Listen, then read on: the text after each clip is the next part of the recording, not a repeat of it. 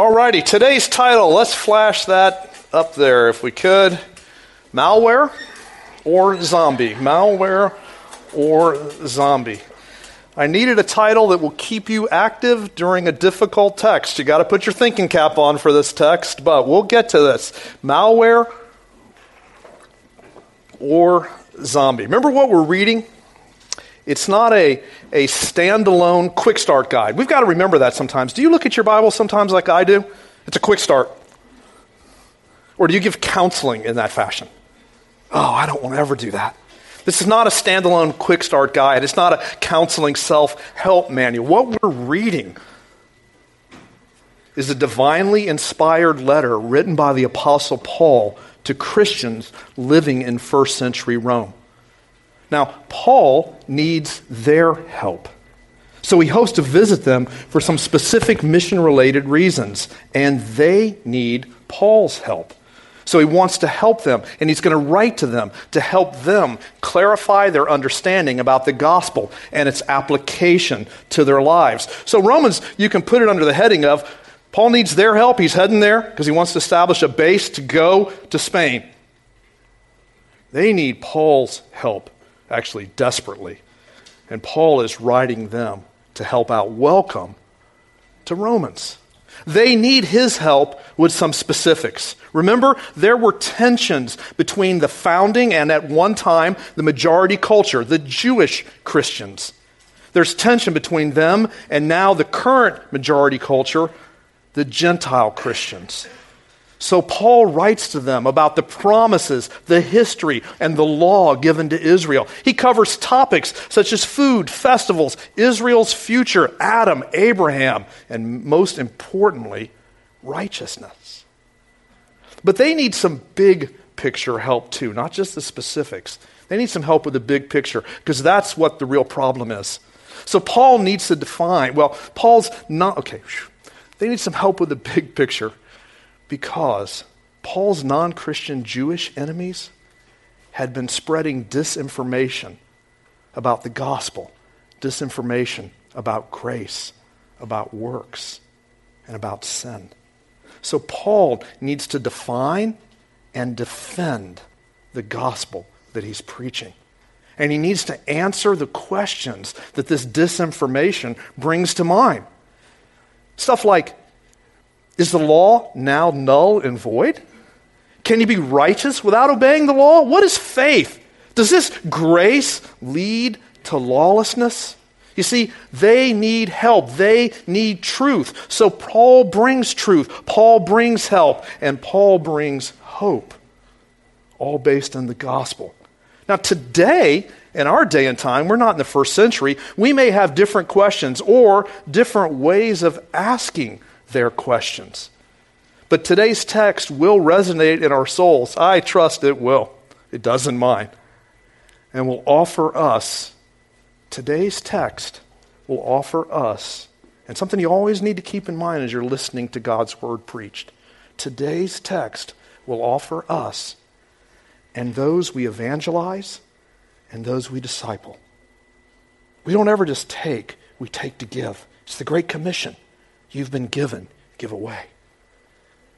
So we take today's text for us. And you're going to find today's text especially for those we're evangelizing and for those we're discipling. It's going to give them some serious help and some serious hope. So our text today is Romans 7, verses 13 through 25. Romans 7, 13 through 25. So pop open your Bibles. If you happen to not have a Bible with you, probably the person somewhere around you does. So either look on their Bible or the Bible on their device and follow along with us. While you're looking up at scrolling or doing the old-fashioned way, paper, let me tell you a few things while you're hunting for Romans 7. Back then, first century, both Greek and Roman philosophy always wondered why humanity could figure out what was right, but couldn't manage to do it. And even worse, they wondered a lot why humanity could figure out what was wrong, but did it anyway. Israel had a similar problem. Now, unlike the pagans, Israel really knew what was right, and Israel really knew what was wrong. They had the law, capital L, given to them by God through Moses. So they really did know what was right. And they failed to do it. And they knew what was wrong, and they did it anyway, proving that all humanity, that's Paul's point in the first 3 chapters of Romans, all humanity is morally incapable of perfectly doing God's will. All of us, apart from Christ, are incapable of perfectly. Doesn't mean we always sin all the time, no matter what. But we're not morally capable of perfectly doing God's will. So what's the outcome of that? Humanity loses. Sin wins. Everybody dies. Welcome to the message of the first part of Romans. Humanity loses. Sin wins. And everybody dies. Talk about a hopeless situation. But today's text is part of a larger section, chapters 5 through 8. We're at the very end. But today's text is part of a larger section that addresses this hopeless situation. It's a section where Paul brings hope to the table, and the church gets to discover some good news. Pardon me. Here's the news. What Christ accomplished for his people on the cross triumphs over the universality of Adam's sin. Humanity sins because we're sinners. We're united with Adam. But now Christians become united with Jesus, the second Adam. So the cross triumphs over the universality of Adam's sin. We're united with Jesus, the second Adam. We are his people. That's chapter 5. Talk about hope. Chapter 6, the cross of Christ triumphs over the power of sin. That's chapter 6. Remember, you got to serve somebody. But Christians have a new master. Remember, sin will not ultimately win. Sin, the promise is, shall not be your master. Why? Because you're not under law, you're under grace. Welcome to chapter 6. Now the chapter we've been in last week in this. The cross of Christ triumphs over the accusation and the temptation of the law. That's what Al preached about last week, and we're going to continue this week. The cross of Christ triumphs over the accusation and the temptation of the law. And wait until chapter 8, but I won't go there. That's next week. Okay, have you found Romans 7? Let's look in verse 13. Let's read it together. I'll read it. You read it silently with me. I'm reading out of the ESV. Did that which is good then, speaking about the law, did that which is good then bring death to me? By no means. It was sin producing death in me through what is good, in order that sin might be shown to be sin, and through the commandment might become sinful beyond measure. For we know that the law, capital L, the law is spiritual, but I'm of the flesh, sold under sin, for I do not understand my own actions. For I do not do what I want, but I do the very thing I hate. Now, if I do what I do not want, I agree with the law that it's good. So now it's no longer I who do it, but sin that dwells within me. For I know that nothing good dwells in me, that is, in my flesh.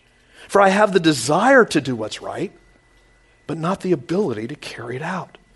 For I do not do the good I want, but the evil I do not want is what I keep on doing.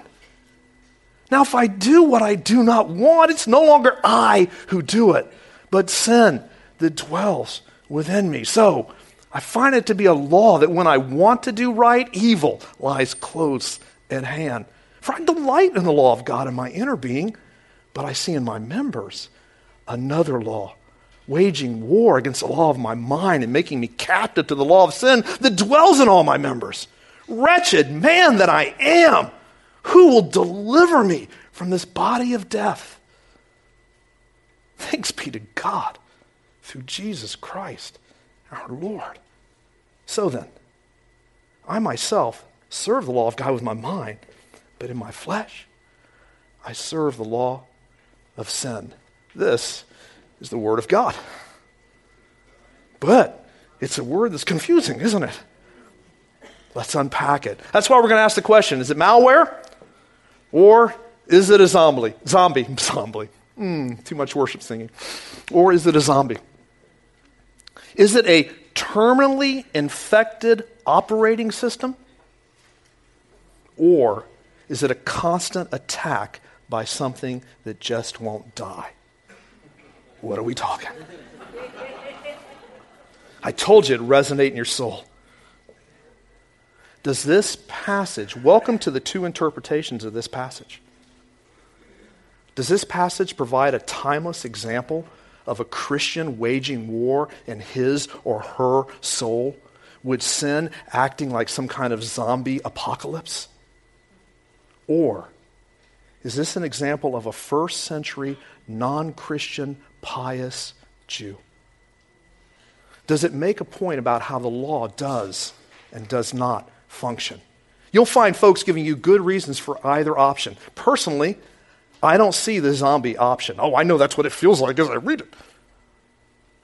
But I don't see the zombie option. I think it's a malware problem. Why? Does everybody know what malware is? Computer virus kind of stuff? Okay, good. Why? You know, some of you have paper Bibles. I got to make sure you know. Okay.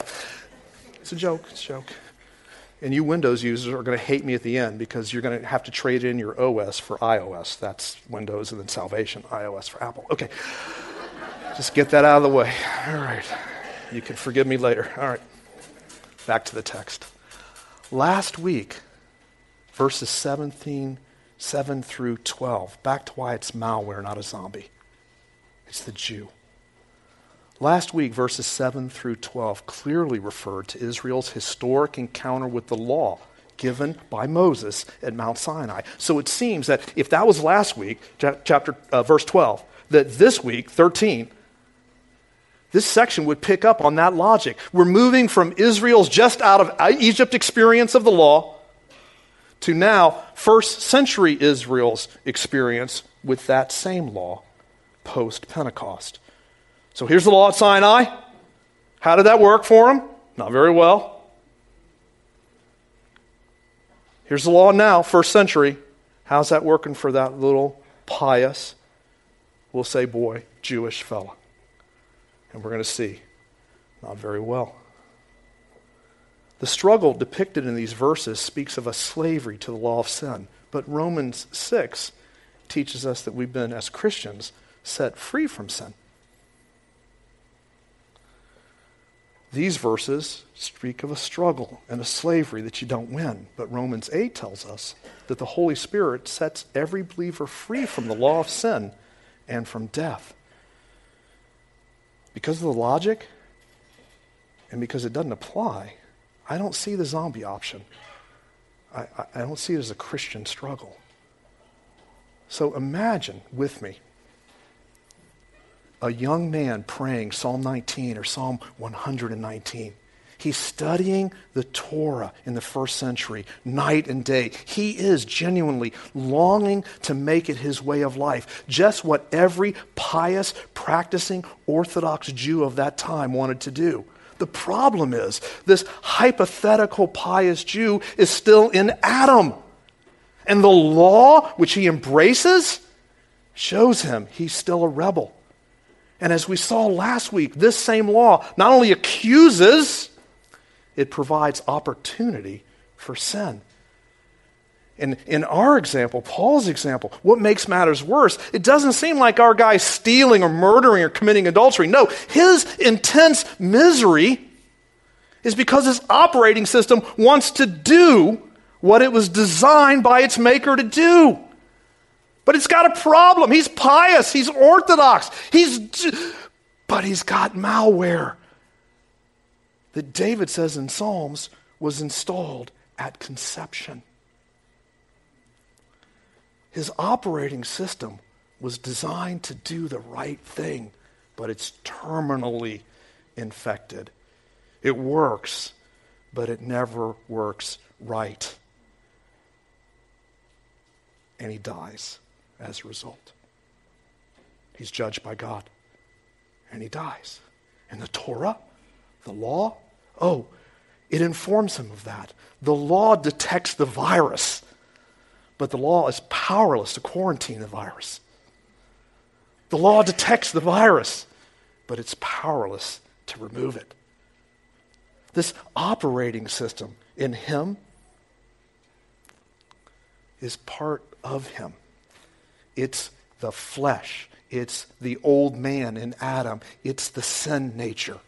See, humanity does not, apart from Christ, no one in this room possesses the ability to perfectly obey God's commands. So remember, since we can't do it, sin wins. Everybody dies, but Paul has got some good news. And after Clarence gets his wings, we'll pray. Hear the little tinkling over there? Okay. Let's wait for Big Ben to stop shining. My phone does that too, I get it. Father, help us today, we pray. Lord, it is a tough passage. It's a tough text. Lord, help me to preach. And Lord, help us, starting with me. Lord, to hear. Give us ears to hear. Give us a mind to understand. Give us a heart to obey. And then, Lord, give us a voice and hands to share it. In Jesus' name we pray. Amen. We're going to learn a lot about sin today. You can say today is sin school. That's what we're in. Here's what we're going to learn. Number 1, sin lies to me. Number 2, something else we're going to learn about sin. Sin makes me a slave. Number 3, sin never gives in. It's going to stay up there for a while. You don't have to write it down real quick. And number 4, sin wins. Why? Remember, humanity is incapable of perfectly obeying God. Sin wins. God judges. Everybody dies. And the question in the text is, will somebody save us? Sin lies to me. Number 1. Let's look down at our Bibles, verse 13. We're going to play bobblehead again. Sin lies to me. Did that which is good then, the law, bring death to me? By no means. It was sin producing death in me through what is good, in order that sin might be shown to be sin, and through the commandment might become sinful beyond measure. Now, our guy loves the Mosaic law, and he wants to obey it. But the problem with that law is that it can't provide the person the power to obey it. Instead, the law always reminds you of what you do not do or what you should have done. But that doesn't make the law the problem. The law is from God. The law is good. But this good and this holy law was given to people who are neither good nor holy. It was given to the race of Adam. And they had his nature passed on to them. Their operating system is fatally flawed. You see, sin uses the law. Remember, let's go back to Adam and Eve. Sin uses the law. Here's Adam and Eve, here's sin. Sin uses the law just like the fruit of the garden. It takes something good, and it uses it to entice and to tempt. And it tells lies about what the law will do, and it tells the law will make you right. This food will make you like God. Enticement. Here's something good. But sin gets in and messes with it. And the pious Jew willingly gives in and chooses to do things he shouldn't do, or willingly does things he shouldn't. Our pious, God-fearing Jew has a rebellious nature. He has sin within, and sin that's using as a bait the very law our guy loves. And when our guy buys the lie and breaks that law, he receives the just wages of his sin, death. And this reality, this is an insider look behind the curtain of sin. This reality unmasks sin for the miserable liar and master manipulator that sin is. Sin deals in death while promising freedom and the good life. But that's not all. This pattern continues because number 2, sin doesn't just lie to you, it makes me a slave. Look at verse 14. For we know that the law is spiritual, but I'm of the flesh, sold under sin. For I do not understand my own actions. For I do not do what I want, but I do the very thing I hate. Now, if I do what I do not want, I agree with the law, that it's good. Back to our guy. Here's the point of the text. Our guy's obedience, he's speaking to himself, will always fall short. Willing and doing won't ever fully happen. You got to remember, or maybe what you don't know, in the first century, to the audience that this was being written to, this Jewish fella, what Judaism thought back then was that a person's observance of the law of Moses, if you obeyed the law, it actually gave you the power to follow the good impulse. And just obeying the law gave you the power to say no to the bad impulses. You see, they didn't quite get the nature of sin. They didn't quite get sin within, your flesh, your sinful nature. They didn't grasp just how bad off they were. They didn't comprehend the depth of sin in themselves, and they didn't get the hold it had on them. That's what Paul means when he says in our text, they don't understand their actions. It's what their actions reveal about sin's grip. They knew and they agreed that the law was spiritual. They knew it was from God. They knew it was absolutely good and perfect. They knew that in their heads, and they felt that in their hearts, especially when they didn't do it. And they experienced guilt and frustration because they knew they weren't obeying God. You see, the law is spiritual. It's from God. But our guy is flesh. He belongs to the family of Adam. He's a slave in the sense that he can't fully obey what he knows is right. Because in his heart, he's morally unable to be free from his own rebellious nature. Look at verse 17. This is where the eyes get confusing. For now it's no longer I who do it, but sin that dwells within me. For I know that nothing good dwells in me, that is, in my flesh. For I have the desire to do good, to do what is right, but not the ability to carry it out. For I do not do the good I want, but the evil I do not want is what I keep on doing. Now if I do what I do not want, it is no longer I who do it, but sin who dwells in me. This is the tough part. Paul's not talking about that there's this outside zombie attacking you.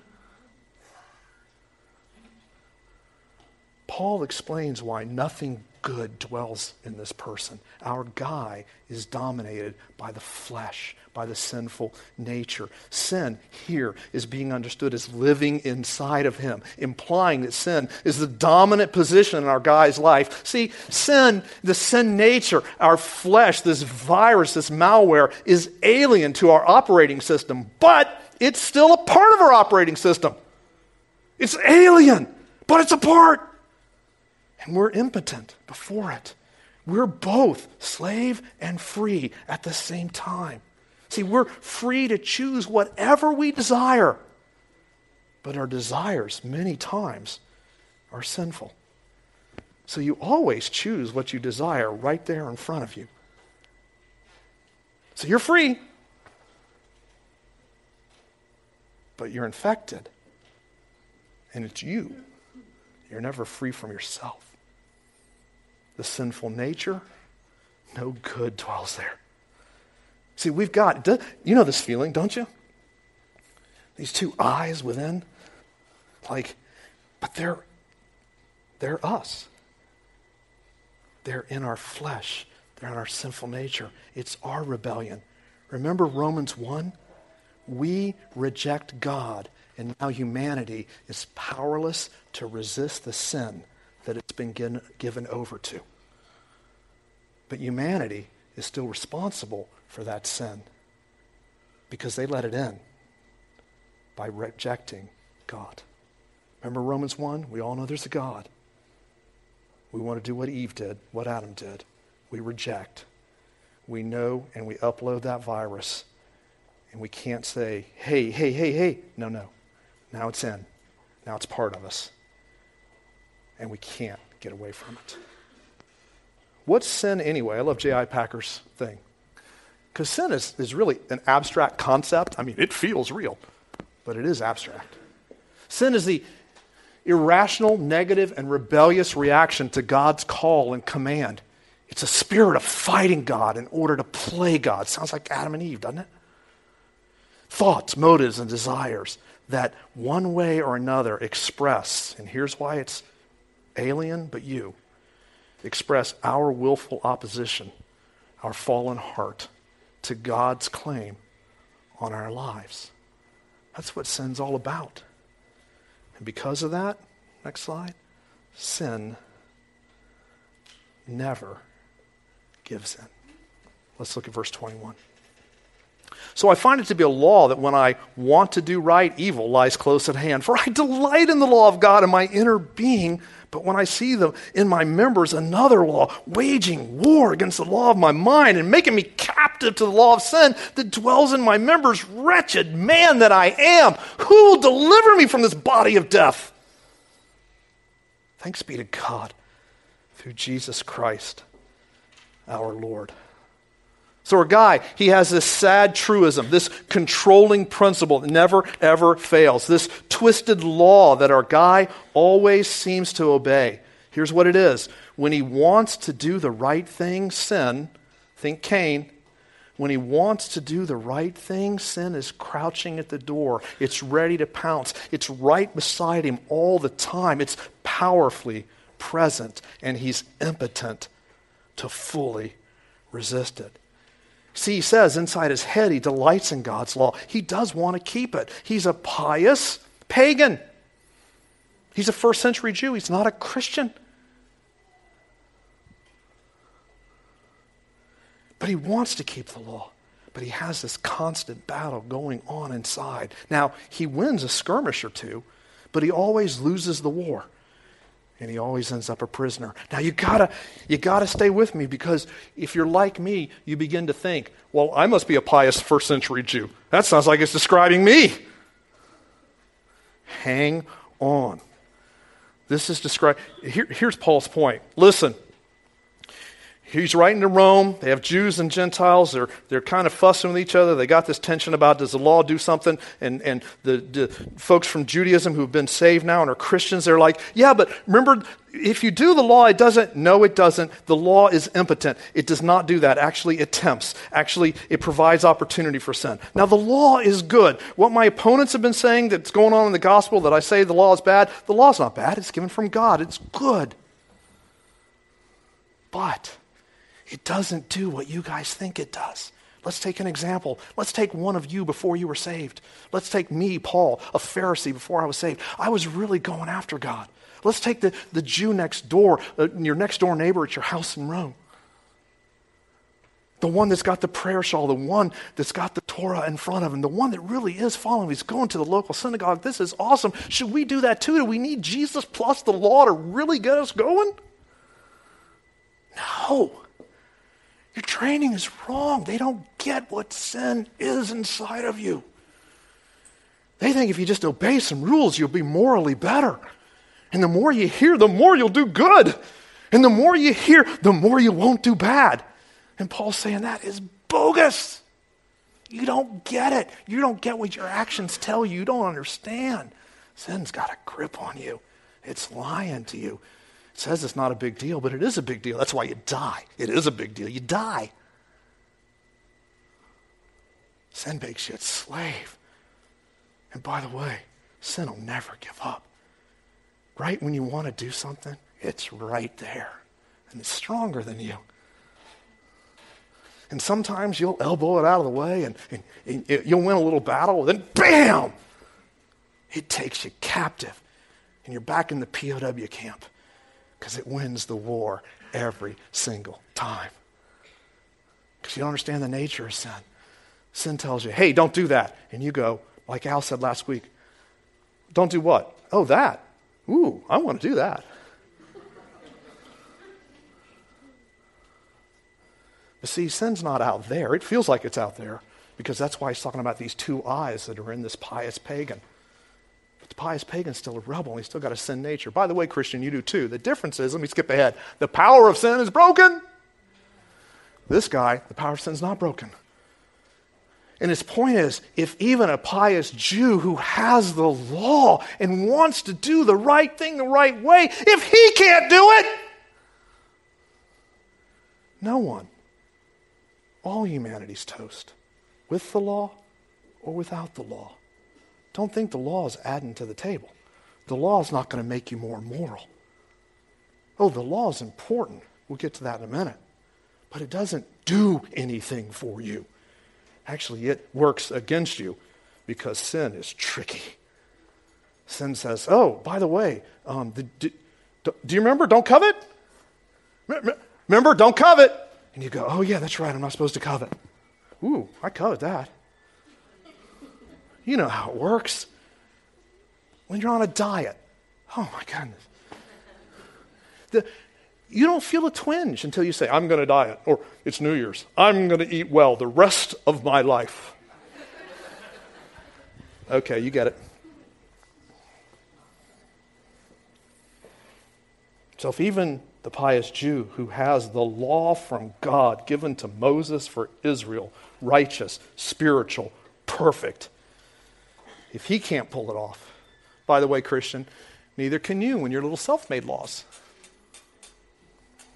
They don't do anything for us. It's Jesus. And following the commands of Christ by the power of the Spirit. It's not about our rules. If the law doesn't do it, your rules won't either, but I digress. What agony this guy is. There's only one of him, but it feels like there's two.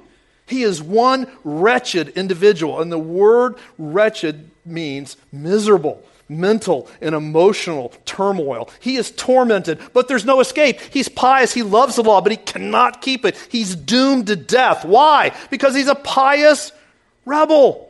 But he's aware, the law tells him he's guilty and vile and helpless. Who will deliver him?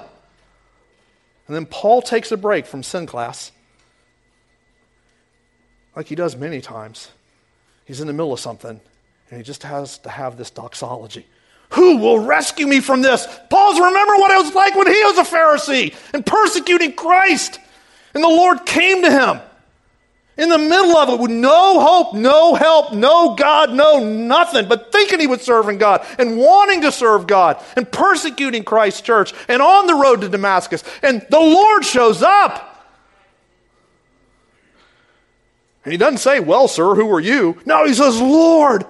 Because he'd heard the gospel. He was there when Stephen was stoned. He received grace. And grace doesn't want to make him sin more. Grace makes him fall on his face.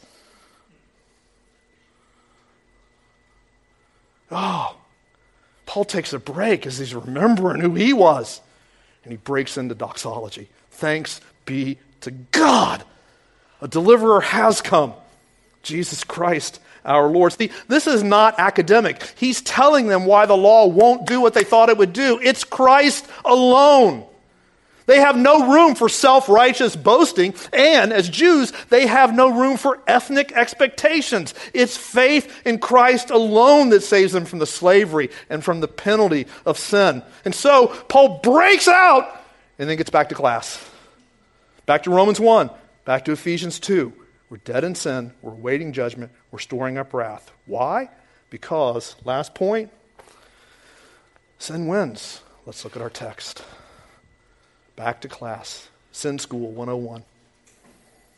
So then, I myself serve the law of God with my mind, but with my flesh, I serve the law of sin. So then our pious, non-Christian first century Jew remains divided. He is a conflicted and a miserable soul. He's wanting to obey God. Remember you before you were a Christian? When you first came into contact about something with God, because you knew there's God. Everybody knows about the man upstairs. And everybody knows we should obey him in some way, shape, or form. He wanted to obey God, but he endlessly believed the lie of sin. And he self-consciously rejected God. And he self-consciously rebelled against God's will. And that made him a tormented slave to his own sinful nature, without any hope. One who will die and one who will go to hell. Okay, that's what the first audience heard. What in the world, Jim, do we do with all that? Well, here we go. If you're an unbeliever here, if you're not a follower of Christ, what do you do? Now, I'm not preaching at you, just telling you the truth. You need a new operating system. You're running Microsoft. You're running Windows, okay? You need iOS. Okay. You got to take a break from this. It's intense, isn't it?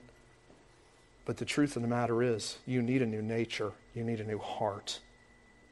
In our example, you need a new operating system. If not, sin will win. And what happens when, not if, when sin wins? You die. You go to hell.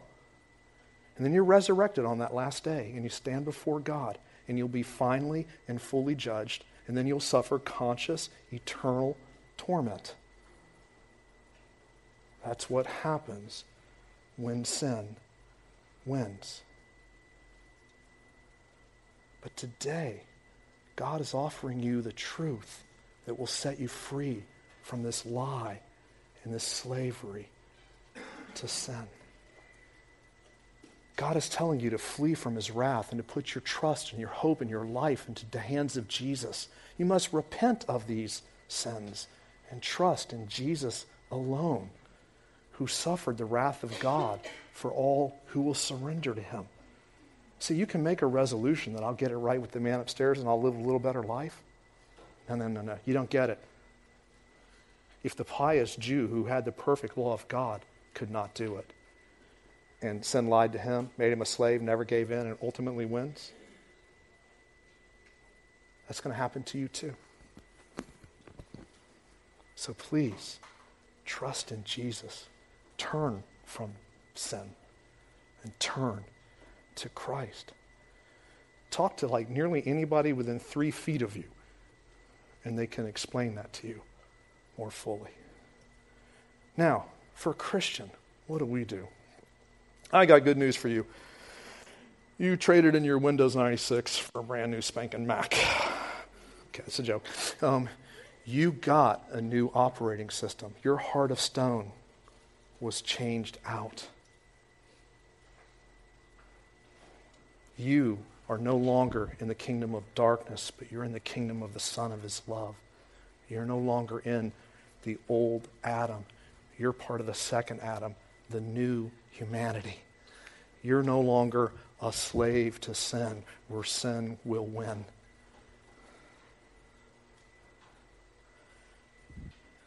You're not a slave, but it's still present, isn't it? See, that's why this verse makes us think it's Christians, because we still feel that. But see, here's the good news. We forget chapter 6. That's why it says, hey, remember it talks about, it's not a verse on baptism, but it uses baptism as an example. You've died, you've been resurrected, you're raised to new life. And then what does he say? Reckon yourself as dead to sin. Hey, this doesn't count for you no more. Hey, you know about the lies. Look what the gospel has done. Triumphs over. A, B, C, D. Hey, by the way, you got a new operating system, but you still need some updates. And that's what the law does. And that's what the commands of Christ do. Welcome to the Bible study, the ordinary means of grace. Welcome to prayer. Welcome to fellowship. Because you know what? Here's the lie of the devil. Hey, this is still you. You know what? At times it is. And Paul doesn't say, set some new rules. Paul says, remember who you already are, and then become like that. Paul doesn't say, hey, rules will set you free. He says, Christ will set you free. And he sends his Spirit to give you a new heart and to give you the ability and the wherewithal to have a new life. And remember, we've been to sin school. So when you walk out this afternoon and you start sinning, when you walk out this afternoon, or when you walk out late tonight, and the internet starts to beckon your name, or that person down the street, or that materialistic thing on TV, or that desire, or that worry, or that fear. Listen, sin hasn't changed.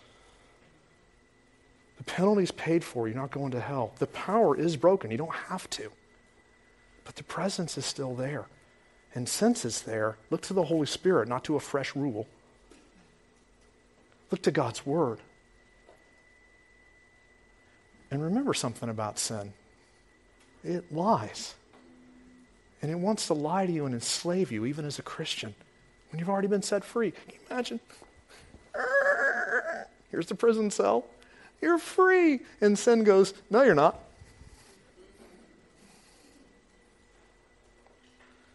Sin's a liar. You're part of Jesus. You're not part of Adam. Don't invent a new law. It's about Christ and Christ alone.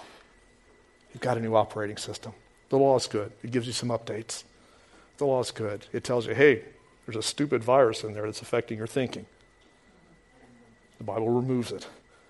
Or a friend goes, hey, you're being an idiot. Knock that off. Suck out the virus.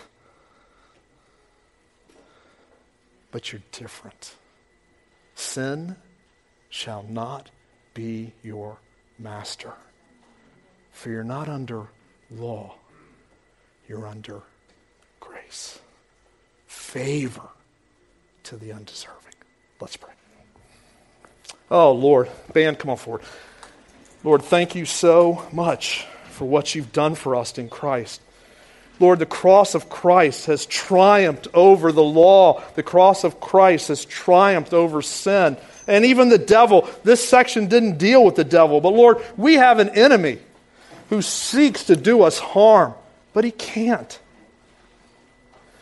Lord, we don't want to end talking about sin and thinking about sin. Lord, we want to end remembering. Thanks be to God. We have a deliverer and a Savior who set this wretched man free. Lord, we want to end by looking backwards and remembering what you have done for us in Christ and living in the good of that. Lord, we've gone to sin school, but let us leave with joyful adoration. In Jesus' name we pray. Amen.